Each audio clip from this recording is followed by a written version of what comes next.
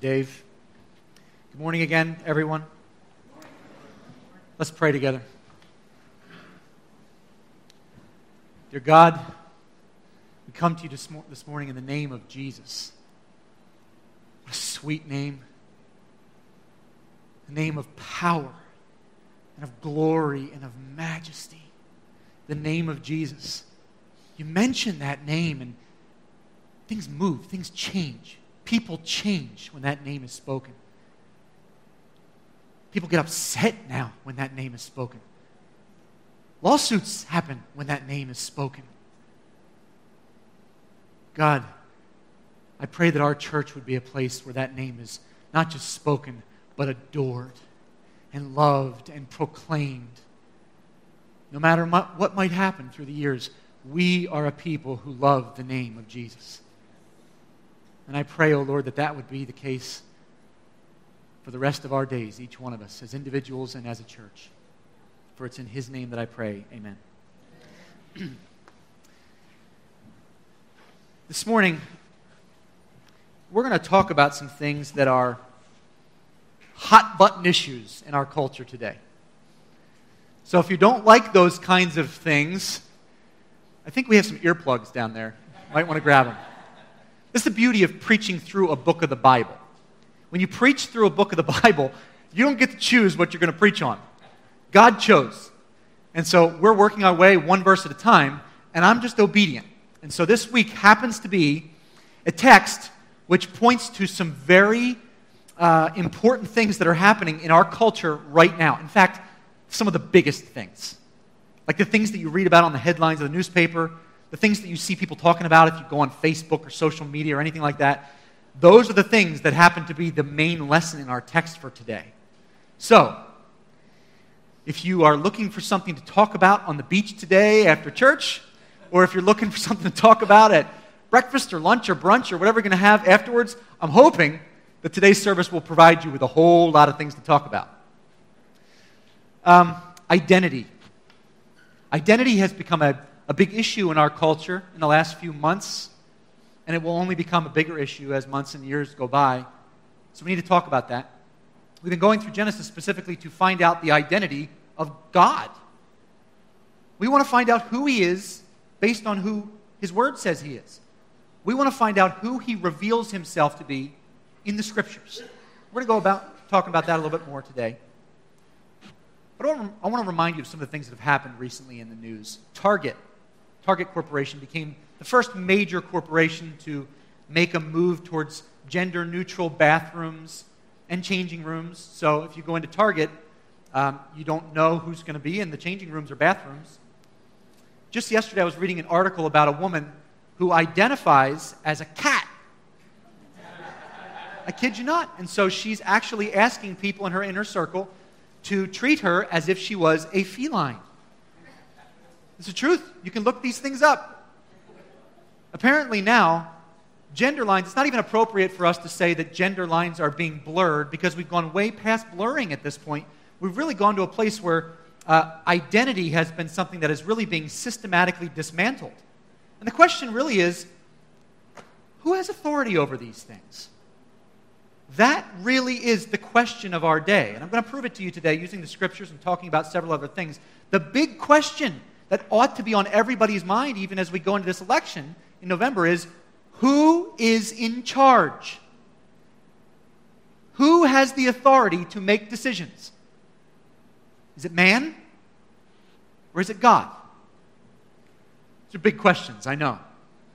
I had a verse that kept running through my mind all week as I was preparing this week. It comes from the book of Judges because what was happening in the book of Judges is kind of very similar to what's happening in our day today. And there's a verse, it runs through and through. It's kind of the theme of the whole book. You know what it says? It says, there was no king in Israel in those days, so everyone did what was right in his own eyes. That was the theme of the culture on that day when the book of Judges was written. What's it talking about? Everyone did what was right in his own eyes. In other words, I'm my own authority. I decide for myself what is right, what is wrong, what is good, what is bad. I am my own authority. It's kind of like what's happening today. I'll explain that further. What happens when a people group, listen carefully, what happens when a people group gets to a place where they believe they are, each individual is their own authority, where they no longer respect any governing authorities over them, whether it's a government or police officers. What happens to a culture when that becomes the pervasive mindset?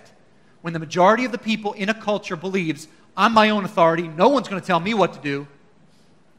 Well, there's a word. Webster's defines this word anarchy in two different ways. Can you put that up on the screen for me, Frank? The word anarchy has two basic definitions. Oh, I put one and one. But you get it, there's two.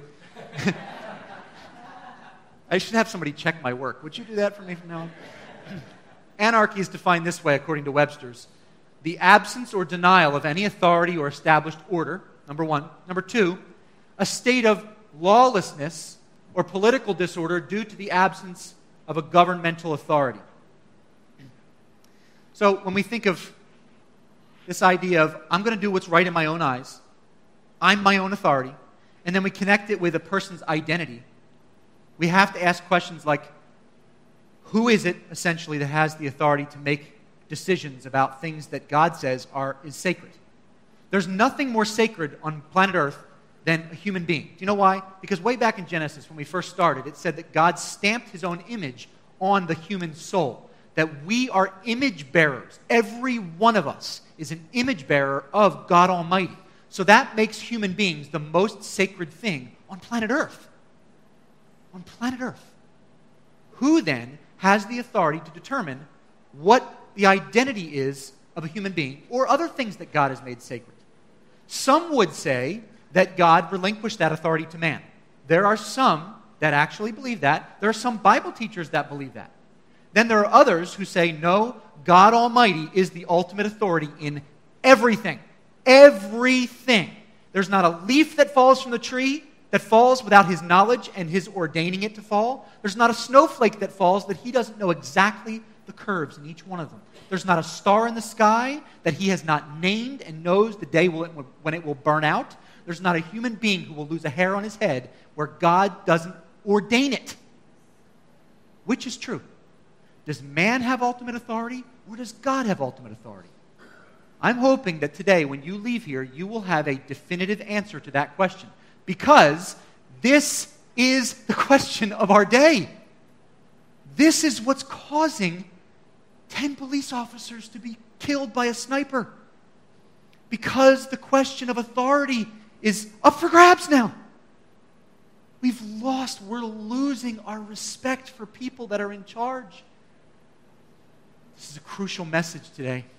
I hope that you won't miss it. Let me pose two leading questions that will hope kind of kickstart this passage in Genesis 17. Here they are. Number one, how does God identify himself? How does he identify himself? And number two, what can we learn about him? What is his role in the workings of mankind? What is his role? Has he relinquished all the authority to man, or do we have the ultimate authority? We're going to look at both of those questions today in our passage in Genesis 17. And let me just say something before we even get going. You know something? You may be thinking, oh boy, I'm on vacation. This is a little tiny beach church. Can't you preach on something a little bit lighter? Let me address that right from the beginning. This is Island Baptist Church. If you're here for the first time, I want to welcome you. We are a Bible-believing church. We preach Christ crucified and raised from the dead. There is no light way to preach that. There isn't. We preach that a man lived a perfect life, died, and came back to life. You tell me, how do you preach that and make it light? That's every message that I will preach from this Bible is a message about that man. Can't do it light. So, I don't have authority over this church. You may think, well, you're the guy in charge, right? No, I'm not. I'm the head servant. Jesus Christ is the head of the church, the head of every church. And I am obedient to Jesus. And the last time he told me, he said, Luke, preach through Genesis. And so that's what I'm going to do, regardless of what passages fall on what days. Are you with me? Yes. Let's preach the Word of God. Turn with me, if you can, to Genesis 17, 1 through 8. Genesis 17, 1 through 8. If you don't have a Bible, the words will be projected up on the screen. When Abram was 99 years old, the Lord appeared to Abram and said to him, I am God Almighty. Walk before me and be blameless, that I may make my covenant between me and you, and may multiply you greatly. Then Abram fell on his face. And God said to him, Behold, my covenant is with you, and you shall be the father of a multitude of nations. No longer shall your name be called Abram, but your name shall be Abraham. For I have made you the father of a multitude of nations. I will make you exceedingly fruitful, and I will make you into nations, and kings shall come from you. And I will establish my covenant between me and you and your offspring after you throughout their generations, for an everlasting covenant, to be God to you and to your offspring after you. And I will give to you and to your offspring after you the land of your sojournings, all the land of Canaan for an everlasting possession, and I will be their God. Now, I don't know if you are capable, I'm not, of picking up on the main theme of a passage of the Bible. Sometimes it's easier than others. Sometimes it takes a lot of work. Here's usually what I do. Usually I will read again and again and again and again until I see, okay, wait a second, I'm starting to see the principle of the passage. I'm starting to see why God included this, where it fits into the whole story of the Bible. And so this week, it was on my 10th read-through. I'll just sit there on a Tuesday morning when I begin my sermon preparation, and I'll read. One time through, okay? Second time through, things will start popping out to me. If you're not willing to do that hard work, I got to tell you, you're always going to be frustrated when you read the Bible. If you expect to be able to take the mind of God and get it in one read-through, it's not a very big God, is it? God's mind will always be just out of the grasp of human beings. Just out of the grasp. You know what that does? It creates a lifelong devotion to His Word. Doesn't matter if you're Abraham's age, 99, you still have to focus and study and work hard in the Scriptures. So on my 10th read-through, something started to pop out to me. I want to show you what it was. Take a look at this. There are 13, in these 8 verses, 13 statements of authority. I put them up on the screen so that you could see all these different statements. Take a look at this. Verse number 1, I am God Almighty. Verse number 2, I will establish. Again in verse 2, I will multiply. You shall be, verse 4. No longer shall, verse 5. Your name shall be, verse 5. I have made you, verse 5. Verse 6, I will make you. Verse 6 again, I will make nations. Nations. We're going to come back to that. Kings shall come from you. Verse 7, I will establish. Verse 8, I will give to you. And then again, finally, I will be their God. Does it sound to you like anything other than a God who is in complete and total control? A God who has complete and total authority, not over just Abraham, but also nations, things that are happening in the world. He doesn't once ask for permission in there. Did you catch that? He never once said, Abram, is it okay with you? Or Abram, here's what I'm going to do. If you're not okay with it, we'll change it a little bit. That doesn't happen. The sovereign God of the universe declares it, and then He tells Abram, go out and act as though it's so. This is what's meant by the sovereignty of God. The title of this passage is the title of this sermon, El-Shaddai. El-Shaddai. I'm going to come back to you and explain to you why I named it that. Some of you may already know. But in case you're still on the fence about whether or not God is in control, or whether or not He's given that control to man, we're going to look at 3 different things in this passage, and hopefully when we're done, you will know for certain. Let's look at the first one together, shall we? Point number 1 for today is this. He has ultimate authority over your lifestyle. I told you this was going to be a controversial message today. God has ultimate authority over your lifestyle. Look back at the first 2 verses. When Abram was 99 years old, the Lord appeared to Abram and said to him, I am God Almighty. Walk before me and be blameless, that I may make my covenant between me and you and may multiply you greatly. Let's start with first things first. This is one of the first times God identifies Himself in the whole Bible. God assigns to Himself an attribute. This is the first time that He does that in the Bible. He says, I am God Almighty. Do you know what that is in the Hebrew? El-Shaddai. El-Shaddai. This is a way of God describing to Abraham, this is who I am. the God who is omniscient, the God who is omnipresent, the God who is all-knowing, all-seeing, all-powerful over the whole universe, Abram. So the first time Abram gets to know this God, this is how he identifies himself. This is super important. You might want to write that down, El-Shaddai. Now, before we move on to anything else about how God reveals himself in the Scriptures, in case some of you are not real familiar, I want to make this clear in about 60 seconds. We talked about it on Wednesday night, and I want to expand upon it a little bit. The Bible has what's called progressive revelation. You know what that means? That God revealed himself in the beginning to Abraham in a particular way, and then all throughout the Scriptures, he continued to reveal himself little more, little more, little more, until an ultimate climax. Let me show you exactly what I mean. In Exodus, who does God reveal himself to? Moses. Listen to what he says to Moses in Exodus chapter 6, verses 2 and 3. Let's put it up on the screen. God spoke to Moses and said to him, I am the Lord. I appeared to Abraham, to Isaac, and to Jacob as El-Shaddai. Same word in the Hebrew. This is how I revealed myself to them. But by my name, the Lord, or Jehovah, or Yahweh, I did not make myself known to them. So you see what God is doing there? Here, think of it like this. Imagine this is like a tree, and you can't see me behind it. Imagine if I was to stick my foot out like this. Then you'd know someone was there.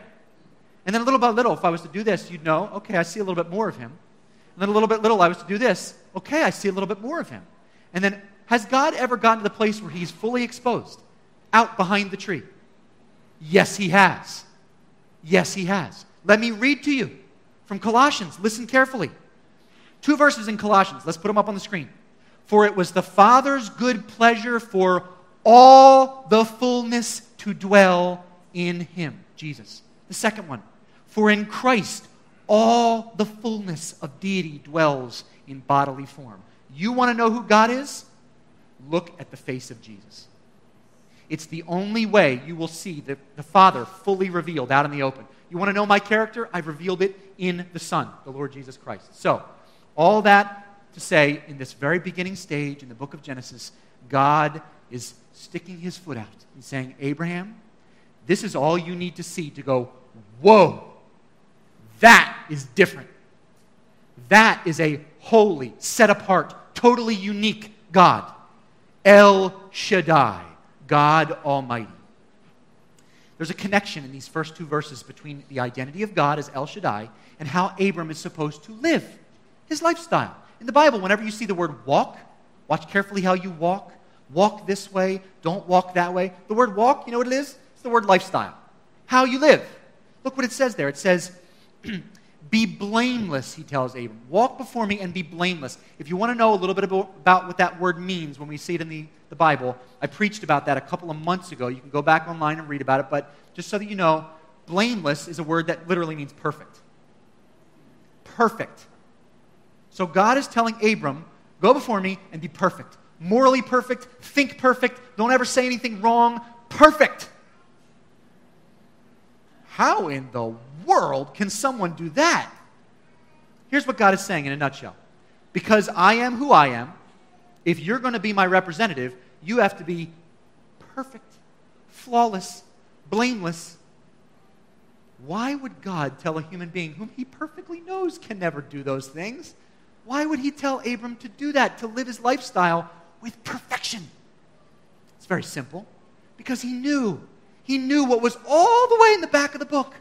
That one day he would reveal to the world, you're right, nobody can be perfect. That's why you need the Savior who's perfect.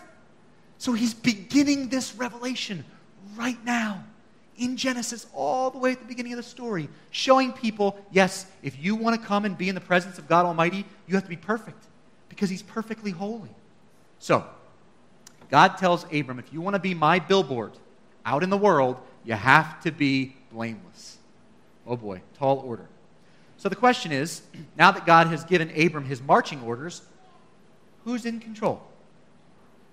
Who has authority now that God has said, go forth, be blameless, I am El-Shaddai, that's how you should live, as if you know who I am? Does Abraham have the right now to say, well, that's nice and all, but I'm going to live how I want? Or is God in sovereign authority over Abram's life? These are big questions, lofty questions. I want to tell you something that I hope will clear it up for you, okay? I don't care who you are in this room, where you've come from, what you're going through, what you've learned in the course of your life, what background you have, whether you're a Christian, a Muslim, a Buddhist, a Hindu, an atheist, or an agnostic, or any other label, you have an Almighty. You have an El-Shaddai. Here's how you can tell. Whoever has ultimate authority over the daily decisions of your life is your Almighty.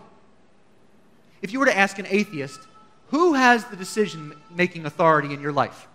Who chose the cereal that you'd eat this morning? Who chose the paint color of your bedroom? Who chose the car that you would drive? They would say, enough. I have ultimate authority in my life. I choose. And what I say goes. I choose what time to wake up. I choose what I do for a living. I choose where I live. So an atheist, actually, you can tell for sure they really believe or disbelieve that they have the ultimate authority because of how they make their decisions. What about Christians? If you're a Christian here today, I would hope that you would say, God Almighty, El-Shaddai, is the ultimate authority over my lifestyle. That means there's not a single decision that I make without consulting El-Shaddai, including what I put in my body, including where I live, including who I marry, including what kind of car I drive. Yes, every decision is relinquished over to God Almighty. This is what it means to be a Christian. It's hard. This is hard. Easier said than done, right? I asked my little 8-year-old this morning. Sometimes I do this little test with my 8-year-old to see how all of you are going to respond to my message. So he and I are sitting here alone, and I said, Logan, who's the ultimate authority over your life? He's a smart boy. And he said, God is. Because he knows the answer Daddy wants to hear. God is, Dad. I said, what'd you have for breakfast? And he told me, I think oatmeal or something. Who chose that? Oh, I did. So you have the authority? And he goes, oh, wait a second. I could see his wheels were turning. He goes, God is? With a question mark. I said, some cool flip-flops you got on. Who chose those? He goes, God did? So if you're anxious to get to the conclusion, to the answer, so was Logan. We're going to get there. Just stay with me. Peter, in the New Testament, wrote to a group of Christians who also had this question about how they were supposed to live. If El-Shaddai, God Almighty, is their ultimate authority, how are they supposed to live? Guess what Peter told them? The exact same thing God told Abraham. Same exact thing. Listen to what Peter says in 1 Peter 1, 15 through 17. Christian, just as he who called you is holy, so be holy in all that you do. Holy is a word that means set apart. For it is written, be holy because I am holy.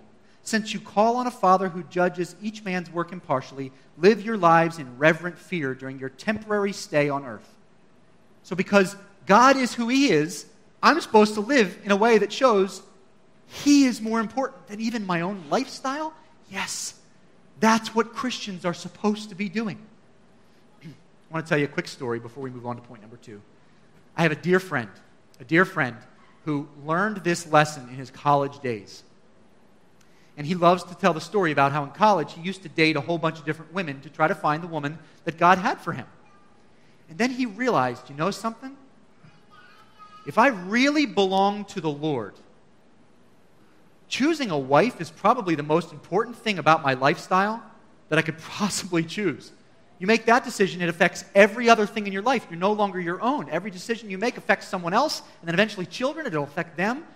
So I'm reserving for myself probably one of the most important decisions a person will ever make. He basically was saying to himself, I get to choose who I marry. And then he said, you know what? If I'm going to belong to Jesus, I'm going to relinquish that because it's one of the most important things I'll ever decide. So from that day forward, he decided he would let God choose his wife. And I'll tell you something. At that moment, he loves to tell this story about how God brought him a woman. And not just any woman, but the perfect complement to him. A woman who would do this. Listen carefully.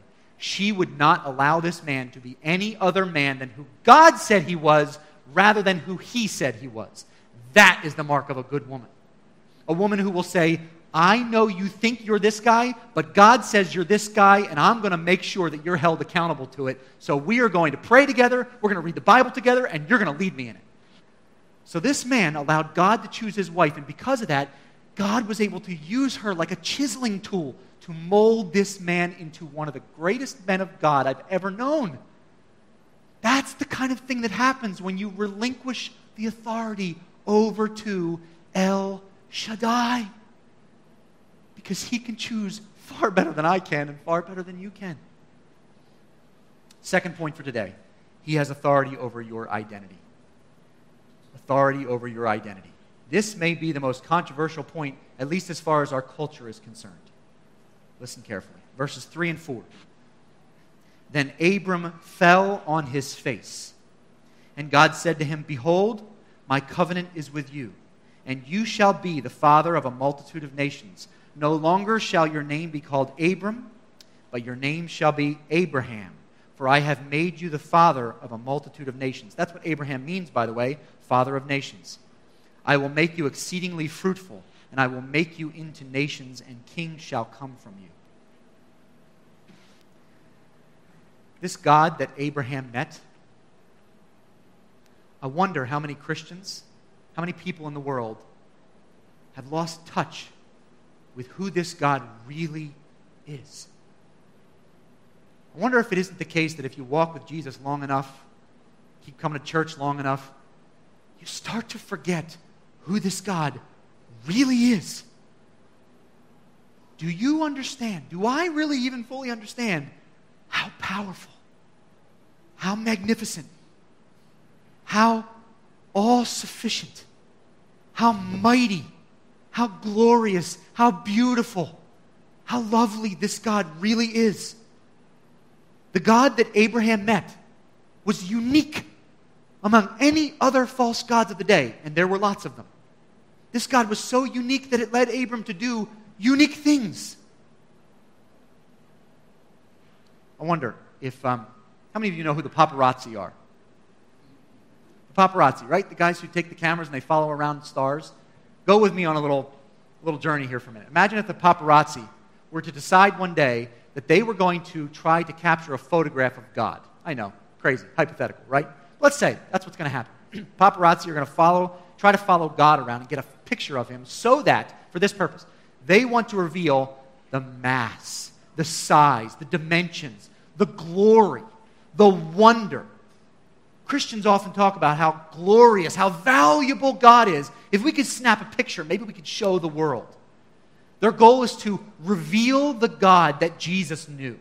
Okay? So they walk around trying to snap a picture of him, and here's how they do it. They follow you. They follow you around with cameras to see, well, Christians are billboards, right? They're walking representations of what God Almighty is supposed to be. That's what they claim about themselves, right? So if we go snap a picture of a Christian, we'll be able to see how big God is. Whoa. I wonder if cameras followed me around all day, if paparazzi would come away and say, there's a guy who worships an enormous God, so big, if we combined all the lenses on planet Earth and other planets, we would never have a lens big enough to capture the glory and magnitude of his grace and his love and his mercy. He's so enormous. If they measured all the decisions that I make in my life, all the lifestyle choices, if they were to measure them all up and put them in a big basket, would they be able to look in and say, whoa, this guy believes in a massive God? Or would they see a very puny God in my life? These are hard questions.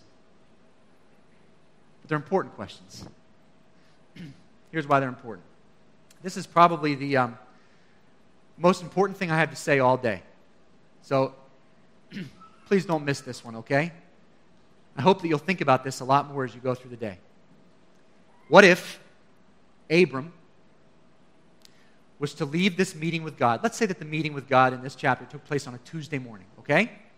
It's Tuesday. God now says, Abram, you will no longer be called Abram, but Abraham. Okay, so that happened on a Tuesday.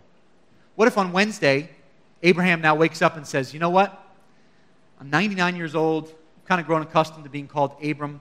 I don't really like that title, so I'm still going to stick with the name Abram. What is that man's name on Thursday morning? Is his name Abram or Abraham? How you answer that question determines who your Almighty is. If Abram decided he didn't like the new name Abraham and decided, I'm going to stick with Abram, does he get to choose his identity? Is he Abram on Thursday morning or is he Abraham? Think carefully about how you answer that. Does God determine a person's identity and name, or does man? That's a big question of our day. Who is it? Who has the authority? Who's in charge that gets to determine big things like the gender of a man or the gender of a woman? Who is it that gets to determine what marriage is? Do we have the right? Do governments have the right? If we decide to call marriage something different, is it really different the next morning? If we decide, if every man in this room was to decide today that we're now going to all call ourselves Caitlin, does that make it so? Does that make it so? Ultimately, what are we making these changes for? We're making these changes because we need the approval of man rather than the approval of God. We want man to identify us by a certain way because we've lost our desire for what God says about who we are. That's where our nation is headed. Friends, these are crucial times. These are times when it's not okay for followers of Jesus to be silent. When conversations like this happen in your inner circle, in your community, in your families, it's not okay to be silent. We have to open our mouths and say, listen, I know this is awkward, but God Almighty has the authority, even over a person's identity.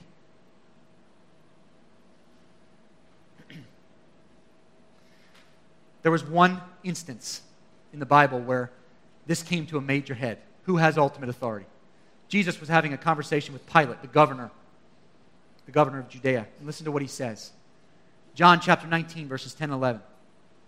So Pilate said to him, keep in mind, this is a governor, a lot of power. Pilate said to him, do you refuse to speak to me? Do you not know that I have authority to release you and authority to crucify you? Jesus answered, you would have no authority over me unless it were given to you from above. Therefore, the one who handed me over to you is guilty of greater sin. Do you understand what Pilate is learning in this case? The only authority that he has as a government official is the authority that comes from God. He has no authority other than what God has assigned to him. I learned this in my life. When it comes to identity, I had a real identity crisis not too long ago. Before I heard God's call into ministry, you know what I did? My wife and I owned a couple of martial arts schools. And for most of my life, people called me Master Fraser, or in Korean, Sabomnim, which simply means chief instructor. And so everywhere I went, people would call me this, even my wife. I never even heard her say the name Luke until after we were married, I think, at some point. Because it was always, she was one of my students at the school. Master Fraser, or Sabomnim. And so, I had grown to a place in my life where spiritually, psychologically, emotionally, if I wasn't the karate guy, I didn't know who I was. I'd come to a place where the martial arts had become a very idolatrous thing in my heart. It had almost become my God. Because apart from the martial arts, I didn't have any identity. And so God taught me a great lesson. Eventually, he taught me that, Luke, no matter how you define yourself, no matter what label you put on yourself, I see who you really are. You can call yourself whatever you want. You can wear any kind of label, whatever you want, but that doesn't make it so. I declare with my authority, the identity of a person. And so God told me, through a long period of learning, reading His Word, that if you strip away from a person all the things that the world assigns identity to them, if you strip away from a person their country of origin, the language they speak, their hobbies, gifts, and talents, if you strip away their career, strip away your education, all those things that you identify yourself as when you introduce yourself to somebody new, hi, my name's Frank, and I do this for a living, and I live here. All those labels, what you're left with is a purely naked soul that God has stamped with an identity. No person reserves the right to redefine what God has said is sacred. Point number 3, final point for today. God has authority over your destiny. Again, probably the most controversial subject, at least in the church. God has authority over your destiny. Look back at the final 2 verses, verse 7 and 8. And I will establish my covenant between me and you and your offspring after you throughout their generations for an everlasting or eternal covenant to be God to you and to your offspring after you. And I will give to you and to your offspring after you the land of your sojournings, all the land of Canaan, for an everlasting possession, and I will be their God.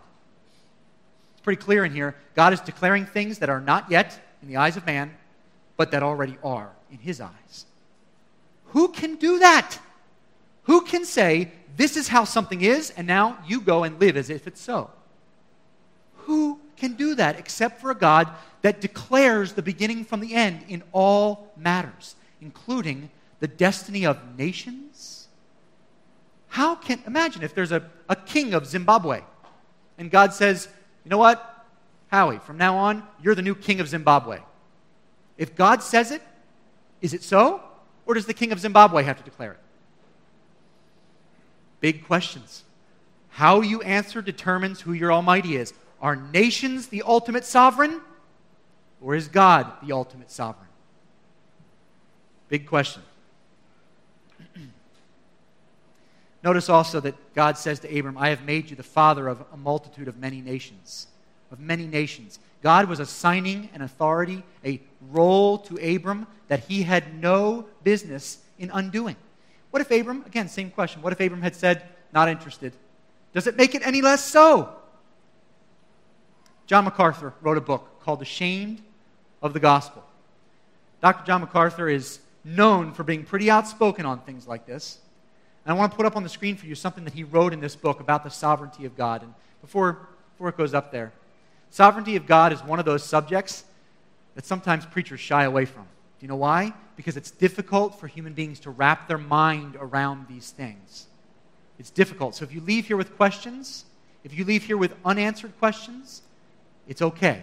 We all have them. The sovereignty of God is a difficult thing to understand. Listen to what Dr. John MacArthur said about this. Let's put it up on the screen, Frank.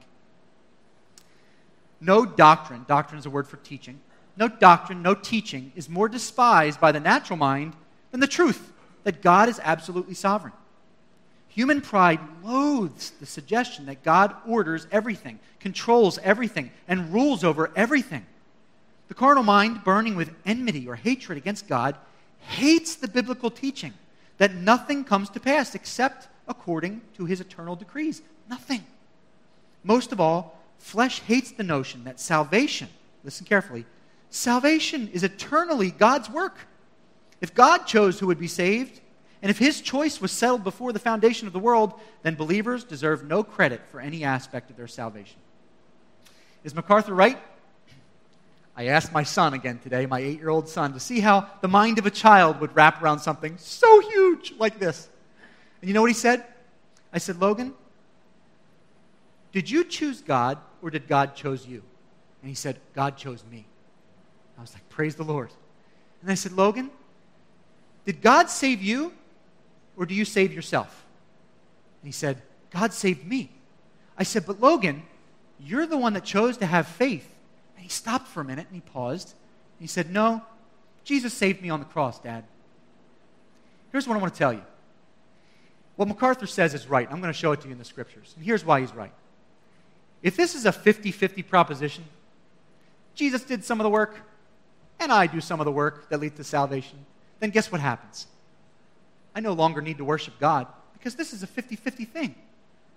This is not a 50-50 thing. This is a 100-0 proposition.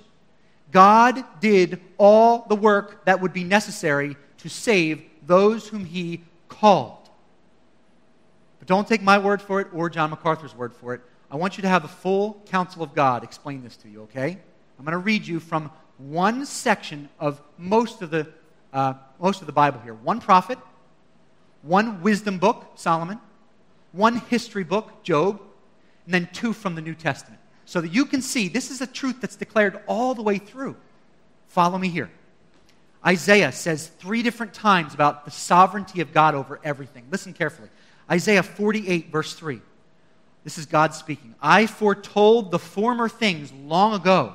My mouth announced them, and I made them known. Then suddenly, I acted, and they came to pass. Sovereignty of God. Isaiah 43:13. Even from eternity, I am He, and there is none who can deliver out of my hand. I act, and who can reverse it? Sovereignty of God. Isaiah 14:27. For the Lord of hosts has purposed, and who will annul it? His hand is stretched out, and who can turn it back? The sovereignty of God. That's a prophet. Now let's talk to a wisdom book, Proverbs, Solomon. Proverbs 19:21. Many plans are in a man's heart, but the counsel of the Lord will stand. Job 42:2. The oldest book of the Bible, actually. I know that you can do all things and that no purpose of yours can be thwarted. Despite the fact that we may try to change what God has ordained, we cannot do it. Now to the New Testament, Ephesians 1:3-6. One of the most difficult passages in the whole New Testament. But listen carefully. Blessed be the God and Father of our Lord Jesus Christ, who has blessed us in Christ with every spiritual blessing in the heavenly places, even as He chose us in Him before the foundation of the world, that we should be, tell me if this sounds familiar, that we should be holy and blameless before Him, just like when He called Abraham. In love, He predestined us for adoption as sons through Jesus Christ, according to the purpose of His will, to the praise of His glorious grace, which He has blessed us in the Beloved. Romans 9:15-18. For He says to Moses, I will have mercy on whom I have mercy, and I will have compassion on whom I have compassion. So then, it depends not on human will or exertion, but on God, who has mercy. For the Scripture says to Pharaoh, for this very purpose I have raised you up, that I might show my power in you, and that my name might be proclaimed in all the earth. Listen to the end. So then, He has mercy on whomever he wills, and He hardens whomever He wills. Sounds like God has ultimate authority, ultimate say over a person's destiny to me. The final passage that I want to show you before you put it up on the screen, Frank, this is from probably the most unlikely source in the whole Bible. An unbeliever who finally, when he came to his senses, could no longer deny that God Almighty, El-Shaddai, is in control of everything in his life. Listen to this most unlikely source. It came from Daniel. And when Daniel was living in such a way that this unbeliever saw, wow, this guy's God is so different. Listen to what this unbelieving king has to say. But at the end of that period, I, Nebuchadnezzar, raised my eyes toward heaven, and my reason returned to me. In other words, he came to his senses, and I blessed the Most High and praised and honored Him who lives forever. Remember, this is a king with lots of power. For His dominion is an everlasting dominion, and His kingdom endures from generation to generation. All the inhabitants of the earth are accounted as nothing. But He does according to His will, and in the host of heaven and among the inhabitants of earth. And no one can ward off His hand or say to Him, what have you done? We need to bring this to a close. Here's how I want to leave this to you and why this even matters. You may be sitting there going, so what? So what? Why does it even matter if God is sovereign or He's given me authority? Why does it even matter? Let me explain it to you as we close like this. This matters because it is on the front page of every newspaper. This is what our culture is talking about. The whole reason our culture is going like this, when God has declared that we go like this, is because we are forgetting who our authority is. And those of us who are Christians, we are seeing God's sovereignty through a particular lens. Don't miss this. We see the sovereignty of God through the lens of the cross. Here's what I mean by that. Here's why you should want God to be sovereign over your lifestyle, your identity, and your destiny. If it feels like I'm stripping away all the power from you, how many of you would say, I'm pretty happy being the authority over my life? You know why? Because my life has been awesome all the way through with absolutely no wrong decisions made, and I have carved out for myself a perfect life. Of course, no one would ever say that. By relinquishing control over to El-Shaddai, we are putting our life, our destiny, our identity in the hands of the one who sacrificed his own son for you. This is a God who loves in a way you and I never could. This is a God who will govern in a way you and I never could. This is a God who will provide for our nation in a way our governments never can, no matter who we elect. We want a God who is sovereign over everything. IBC, when you finish your summer of deliberation, that's what this is. When the summer's over, pretty much you'll have to make a choice in November as to who will be our next president. I certainly wouldn't dream of telling you how to vote, but I will tell you this. Vote in peace. Vote in peace knowing that God's choice will come to office, either for the prosperity of our nation or the judgment of our nation. But God will have his man or woman. We'll see. Would you bow your heads with me?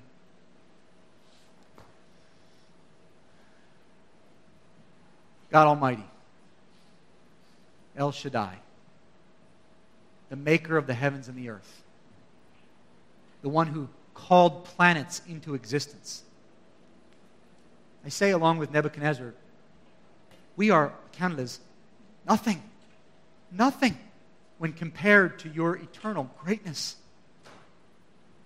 You have the final say in all matters, including our lifestyle, our identity, our destiny. You, God, command and we obey. And Lord, it is our great privilege to obey a God and King who has our best interest at heart, to know that you will love us far better than we could ever love ourselves. That is a God who I want to be enslaved to. We thank you, Lord, for the Word of God, which pulls no punches for anybody. It is as you've declared it. I thank you that it tells us exactly the way things are and will be forevermore. So God, as we continue to worship now, I pray for every person in this room that you would incline our hearts towards you as El-Shaddai, God Almighty. In Jesus' name I pray, amen.